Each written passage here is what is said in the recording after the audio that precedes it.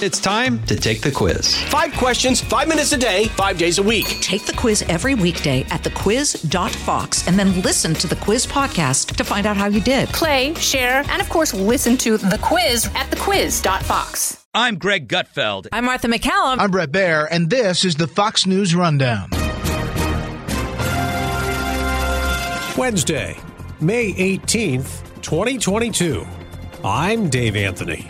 Inflation keeps pumping up gas prices to record levels, and Republicans keep urging President Biden to incentivize new oil drilling and production and ease regulations. Instead, the administration's gone the other direction. They propose increasing regulations on child care, on housing. These are all things that are pinching the personal incomes and the household budgets of rank-and-file Americans. We speak with GOP Senator Todd Young. I'm Lisa Brady. The mass shooting in Buffalo spurs renewed debate about red flag laws. These laws are necessarily written in sort of broad terms because it's hard to be specific as to every possible sign of violence. And I'm Cole Lyle, and I've got the final word on the Fox News Rundown. It's something we're all dealing with. Inflation. We used to come here once a week, have breakfast, do our shopping. Now it's once a month because it's a luxury. I can't afford it. And it's not just the cost of her breakfast at a diner in Pennsylvania.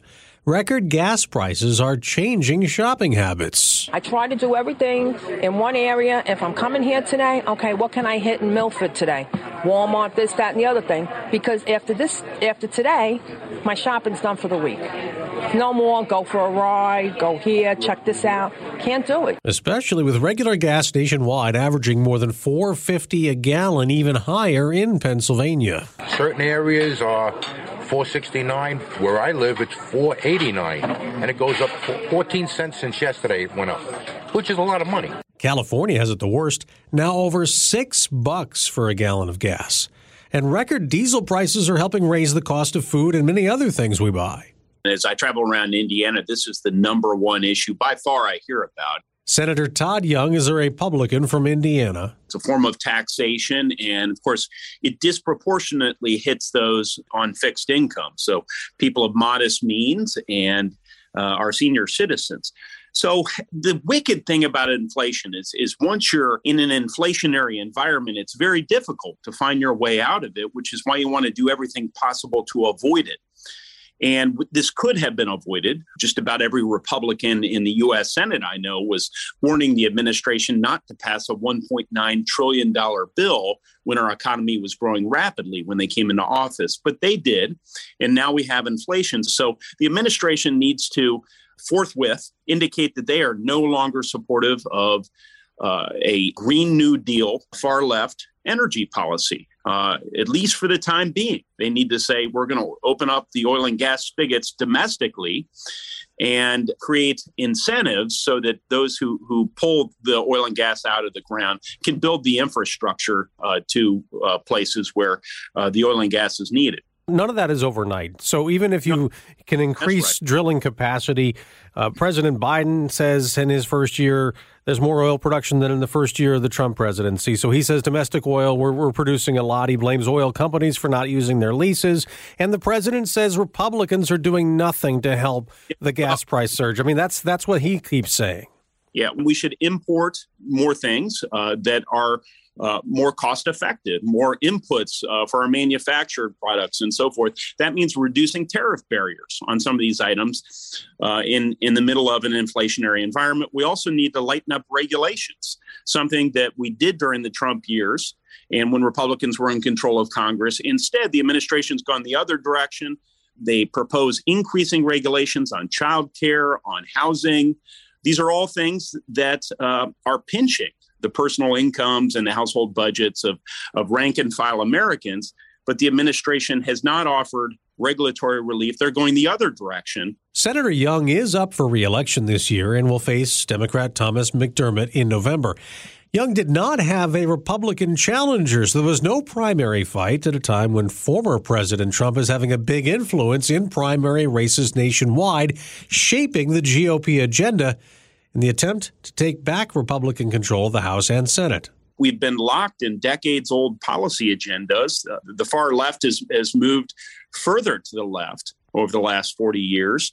The Republican Party was inattentive to the needs of a lot of Americans who felt like they were being left behind in this era of globalization, and their communities were being hollowed out. And so President Trump spoke to a lot of that aggravation. It's now our job, now that President Trump is no longer in office, to write the next chapter of that script. And that's what I've done back in Indiana, is I've spoken directly to these concerns. I've offered concrete solutions to improving the material circumstances of working Americans. And that's what I attribute the fact that I didn't have any primary opponents to, is the fact that I'm actually out there offering constructive solutions to these challenges that President Trump helped, exploit to political victory. Now, some have written about how you were not yet endorsed by the former president. Is that you obviously didn't have a primary. Is that a concern to you at all? I think the proper narrative there is I was able to stand on my own 2 feet. I think that's the headline that is worthy of underscoring here, which is, Republicans can make their own name. They can build their own reputations and their own reservoir of trust with those people they represent, not have to rely on the currency of former presidents if they are putting forward concrete solutions to today's and tomorrow's challenges. Another big issue, that leaked Supreme Court draft opinion on abortion, looking like the conservative justices might overturn the Roe v. Wade ruling and let states restrict abortion. You at a fundraiser recently faced pro-choice protesters. There was that vote in the Senate where there was not enough support for the Women's Health Protection Act the Democrats put forward to try to make abortion legal nationwide. Where are we going with this issue, and how important is this one going to be in the campaign in your view? With inflation permeating, everyone's lives and border security, such an incredible challenge, which in turn in my state is leading to a major epidemic of opioid use and a war over in Europe, I'm not sure it will play a really significant role in my own state, but it no doubt will in some areas around the country.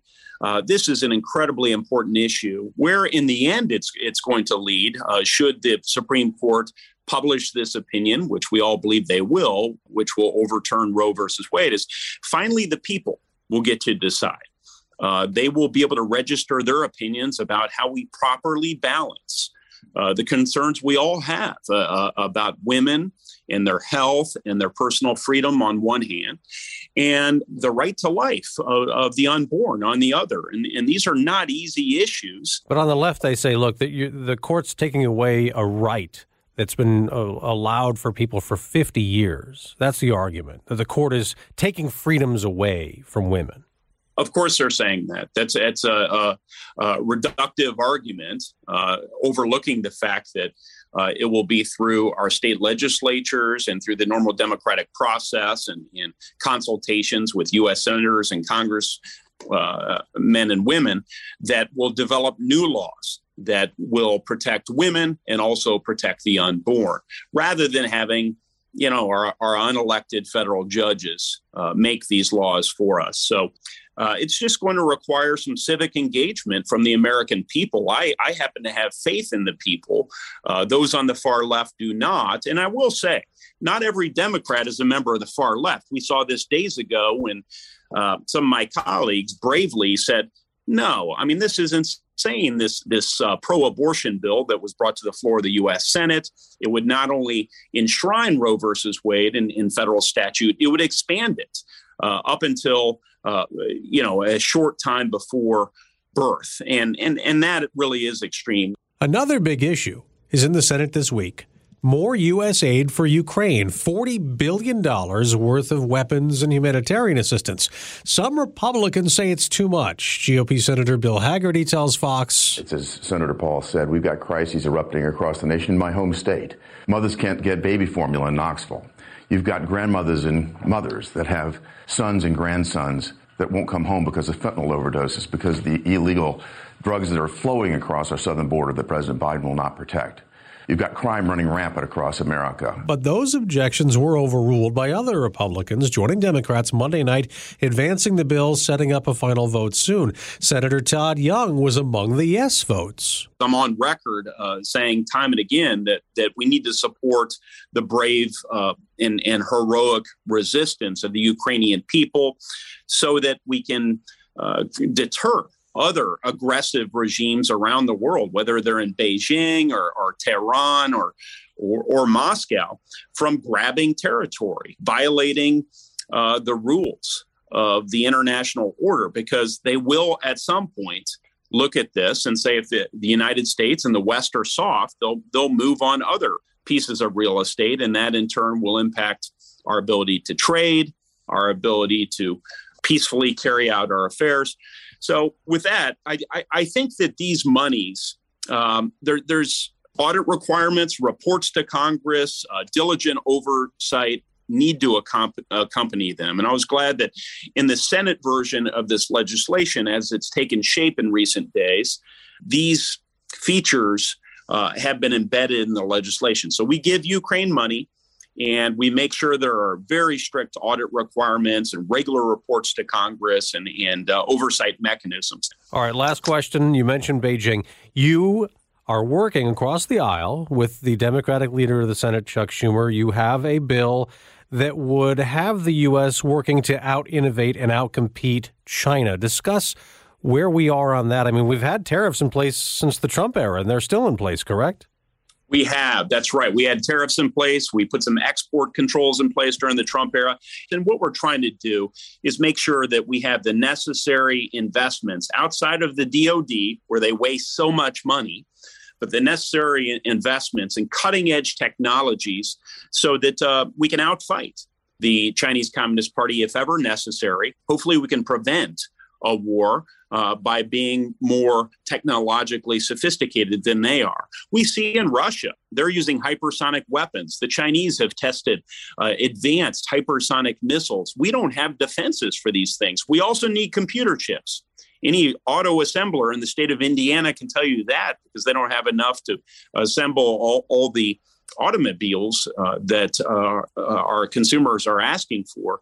We cannot rely on communist China or other countries for these computer chips.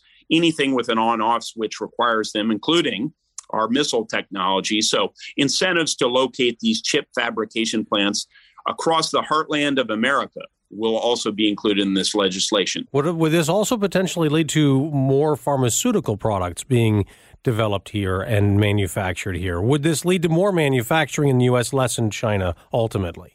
It would lead to more manufacturing in the U.S. and less in China as a byproduct of this legislation. That's not the primary purpose, but it will be something, when we're developing the cutting edge technologies here, then you're going to have investors wanting to invest in production capacity next to where the technologies are developed. So in that sense, yes, it will. Republican Senator Todd Young from Indiana, thank you very much for joining us. Thank you, Dave.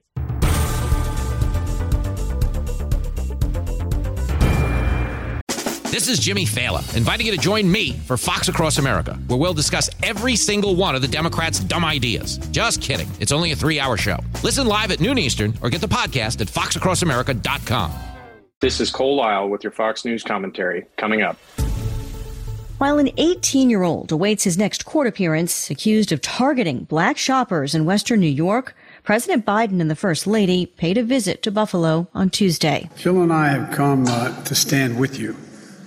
And to the families, we've come to grieve with you. The president meeting with victims' families and paying tribute to their loved ones by name. Saturday's supermarket shooting that left 10 dead and 3 wounded remains under investigation. But police say the suspect, Peyton Gendron, appears to have been racially motivated, posting a lengthy manifesto. In America, evil will not win, I promise you. Hate will not prevail. And white supremacy will not have the last word. The president also calling again for keeping assault weapons off streets. New York Governor Kathy Hochul calling for a national gun policy. Police say the Buffalo suspect had a gun he purchased legally, but modified it. You couple that with an illegal magazine from another state you brought in literally minutes away in Pennsylvania. You know how easy that is? There were potential red flags about Gendron months before the manifesto. Last year, he was investigated for a potential threat against his high school. But state police say in the end, no one requested taking firearms away from Gendron, and New York's red flag law, which could have stopped him from buying more weapons, was not used. The problem with these red flag laws is that they're a very sound approach to dealing with some of these cases of mental illness, but they require an intervention. Jonathan Turley is a Fox News contributor and law professor at George Washington University. They require someone to pick up the phone and to notify authorities, because at the end of the day, you need a judge who's going to issue this order. And that is a process that works well if someone is institutionalized, particularly for a longer period of time.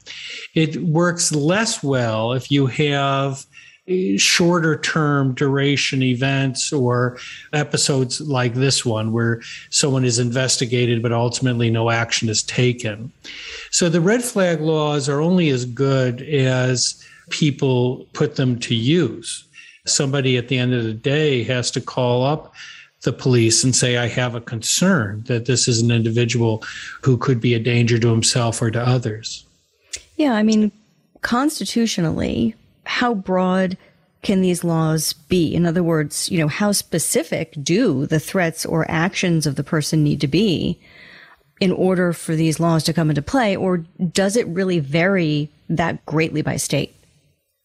Well, all these laws have a fairly ambiguous standard dealing with someone who is believed to be a risk to himself or to others. The protection is the involvement of a court who is going to be looking at the underlying allegations. The thing to keep in mind is that this is the suspension of a constitutional individual right. And so under cases like Heller, you have a right to possess weapons. So you do need that court order. But in terms of what is necessary to trigger it, these laws are necessarily written in sort of broad terms because it's hard to be specific as to every possible sign of violence. And instead, these are laws that leave it to a court to determine whether someone should be temporarily denied possession of weapons because there is a reasonable belief that they present a danger to themselves or to others. Mm-hmm. I mean, if one of these laws is triggered, if you will, how complicated is the process to get your guns back or to clear your name? Does that vary by state as well? It does, and it can be difficult because once you lose those weapons, the burden is on you to show that you are no longer a risk. That can be something that is challenged. The same people that raise the issue can express ongoing concerns. Once somebody has their possession of weapons suspended or removed, there is a practical presumption that this is someone who has been a risk and therefore may continue to be a risk. So I think it is fair to say that once you lose possession under these laws, you do have a burden that can be difficult administratively to shoulder. But once again, these laws, as we get these cases going to court, we're going to see, I think, a further articulation of these standards, because at the end of the day, you are still talking about suspending someone's individual constitutional rights. Have these laws been facing a lot of legal challenges so far? They have, but some of the laws that have been challenged are sort of offshoots of this. The red flag laws are really designed to quickly remove weapons from someone who may be a risk to themselves or to others. There are other states that have more onerous requirements in terms of getting these types of weapons back. There's also laws that bar people that have criminal convictions, even convictions that may be misdemeanors. So all of those types of laws have generated some litigation. But in terms of red flag laws themselves, I think that constitutionally they're pretty solid. I think that even those people who are strong advocates of the Second Amendment tend to agree that you can have your possession of weapons suspended. The disagreement is just simply the standard that has to apply. It's not enough for someone to simply say, I think this person is a danger. There's got to be some articulable basis for that. Now, in this case, you had a question of a threat. But if there is a record that was inconclusive as to whether a threat had been made, that's probably not going to be sufficient for most police departments to move to suspend weapons. On the other hand, if you have somebody who clearly made threats, acted in an unstable way, that probably will be sufficient, at least for a temporary suspension. The U.S. Supreme Court has an upcoming decision on a New York gun law. It requires someone to show proper cause in order to get a concealed carry permit, so to legally carry a hidden weapon in public. The New York mayor has been expressing concern about what the court might do, especially after the leaked draft opinion on abortion. How significant could this concealed carry ruling be in terms of the bigger picture on gun rights nationwide? Well, this is one of the matinee cases of the term. It is a case that really most people have put in the top three in terms of its implications. The reason is that it's been a while since the court handed down a major decision on gun rights. You had the Heller decision, which defined the Second Amendment as an individual right of possession of gun ownership. You had McDonald, which extended that right to the states.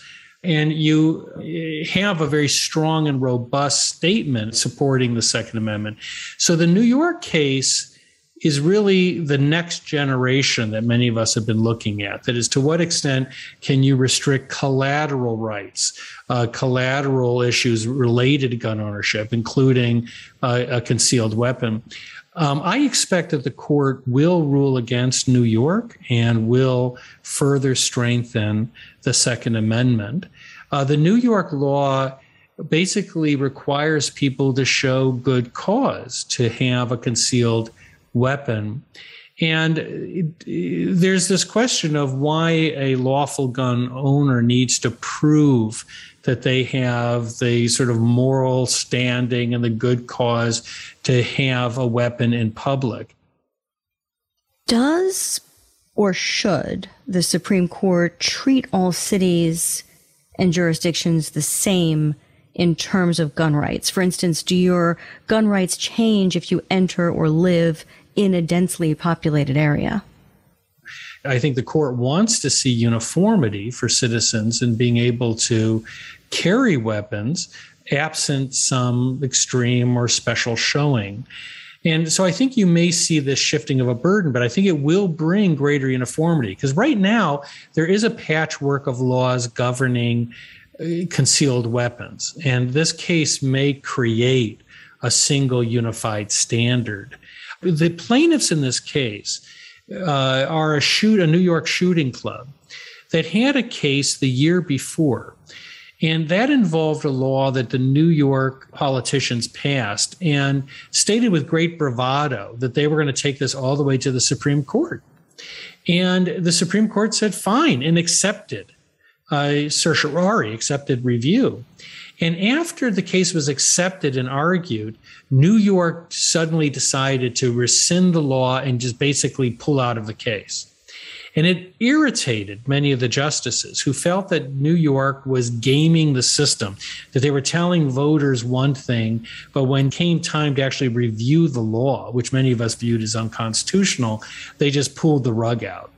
There was a statement made by a few of these justices saying, we will bide our time, but we think we should have just gone ahead and ruled on this law. Well, they then accepted a case by the very same plaintiff organization. And so I think that in some ways, New York could not have played this worse. One other question about existing gun laws, and that is California's ban on semi-automatic gun sales to people under age 21, recently struck down by a federal appeals court. But the court allowed the state to keep requiring a hunting license to buy shotguns or rifles if you're under 21 and not in the military or law enforcement. What signal does that send to states? Or is it just another, example of the patchwork of gun laws across the country? Well, there has been a long tradition for hunting licenses because that is not just the possession of a weapon, but an activity that has been regulated historically. What really the court was balking at in California is once again this isolation of particular guns and limiting who can have them. The key here is that these are all people over 18. They are adults. And they were being denied the ability to have these assault-like weapons. The problem is that the AR-15 is the most popular rifle in the United States. The reason is that it tends to be modular. That is, you can change it. You can change the configuration of it. That's what makes it so popular with so many gun owners. And the states get into trouble when they try to ban particular types of weapons. Many of the weapons that California doesn't try to limit have a higher caliber. So we once again get to the political dynamic here. A lot of politicians, particularly in California, in Texas, you've had this issue come up of we're going to ban assault-like weapons. And when they get to court, the courts say, well, why? I mean, why are you banning this particular weapon and not this one over here? What's different about this other than how it looks? And that has been a real problem. The states have not been able to make out that case. Jonathan Turley, George Washington University law professor and Fox News contributor, thank you very much for your time. Thank you.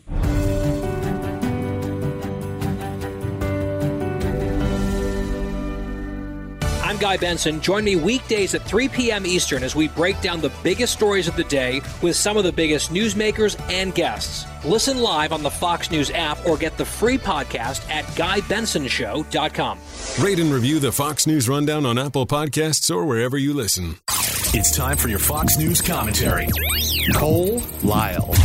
What's on your mind? As President Biden considers forgiving student loan debt, there are important factors to consider, including the impact on our military and veterans who earned opportunities to pursue an affordable college education. For most veterans, the choice to join the military was foremost about serving our country.